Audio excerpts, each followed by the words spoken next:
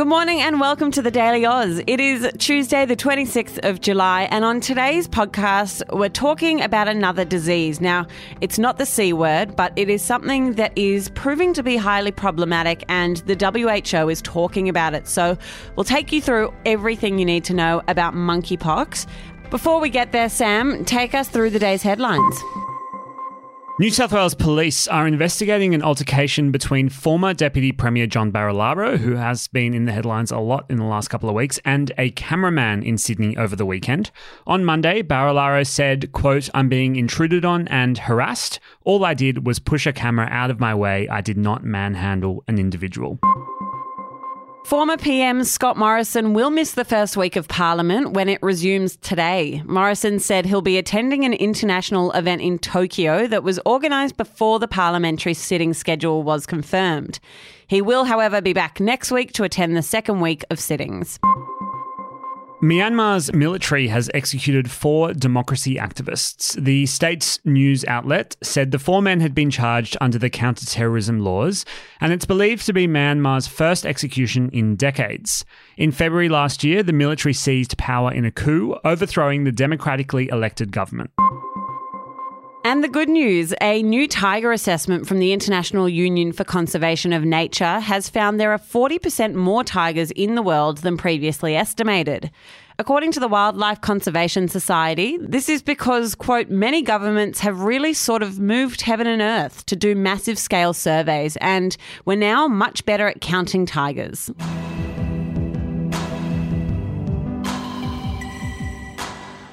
Zara, it feels like there's been a lot of talk about viruses recently. We actually had a chat in the newsroom yesterday about whether there are more viruses around at the moment or if we're just getting better at naming them. And we're not even going to talk about the C word, but foot and mouth disease has been coming up a lot, and now it's monkeypox's time to have some headlines. What do we need to know about this new threat? Yeah, so the WHO, the World Health Organization, has declared monkeypox a global health emergency, or the fancy official term is a public health emergency of international concern. We have an outbreak that has spread around the world rapidly through new modes of transmission, about which we understand too little and which meets the criteria in the international health regulations. For all of these reasons, I have decided that the global monkeypox outbreak represents a public health emergency of international concern. There are only 2 other diseases with the same rating, and that's the C word and polio. So it's kind of a big deal. It's actually the 7th public health emergency the WHO has declared since 2007, so this isn't some regular occurrence. The WHO defines a global health emergency as when an outbreak is an extraordinary event which constitutes a public health risk through international spread and which potentially requires a coordinated international response. And take me through the basics of monkeypox. So monkeypox is a viral disease. It's most common in Central and West Africa, and it can spread from person to person by close contact through things like skin lesions, respiratory droplets like your saliva, other bodily fluids, and things that have been contaminated with your germs. Think things like bedding or towels. Early symptoms usually include fever and swollen lymph nodes, and after a few days, a distinctive rash appears. It can be on the face, on your hands, feet, mouth, genitalia, and eyes.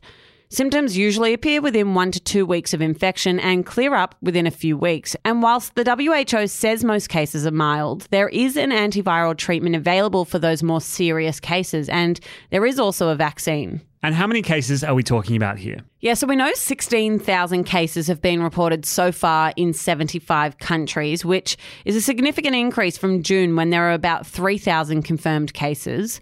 The largest current outbreaks are in Spain, the US, Germany, the UK and France, all with more than 1,000 cases. Back home here, there are currently at least 41 cases of monkeypox, with cases recorded in every state and territory except Tassie and WA. Now, another thing to note here is that according to the WHO, 99% of cases in Spain, the UK, the US and Canada have been among men who have sex with men. The health advice is that while it's not a sexually transmissible infection, transmission can occur via close physical contact during sex. Importantly, the WHO Director General has said that, quote, stigma and discrimination can be as dangerous as any virus. And he's called on civil society organisations to work with the WHO to keep the discussion inclusive. This has been echoed by the Department of Health here in Australia. They've been sharing the same sentiment about inclusivity when having a discussion about monkeypox.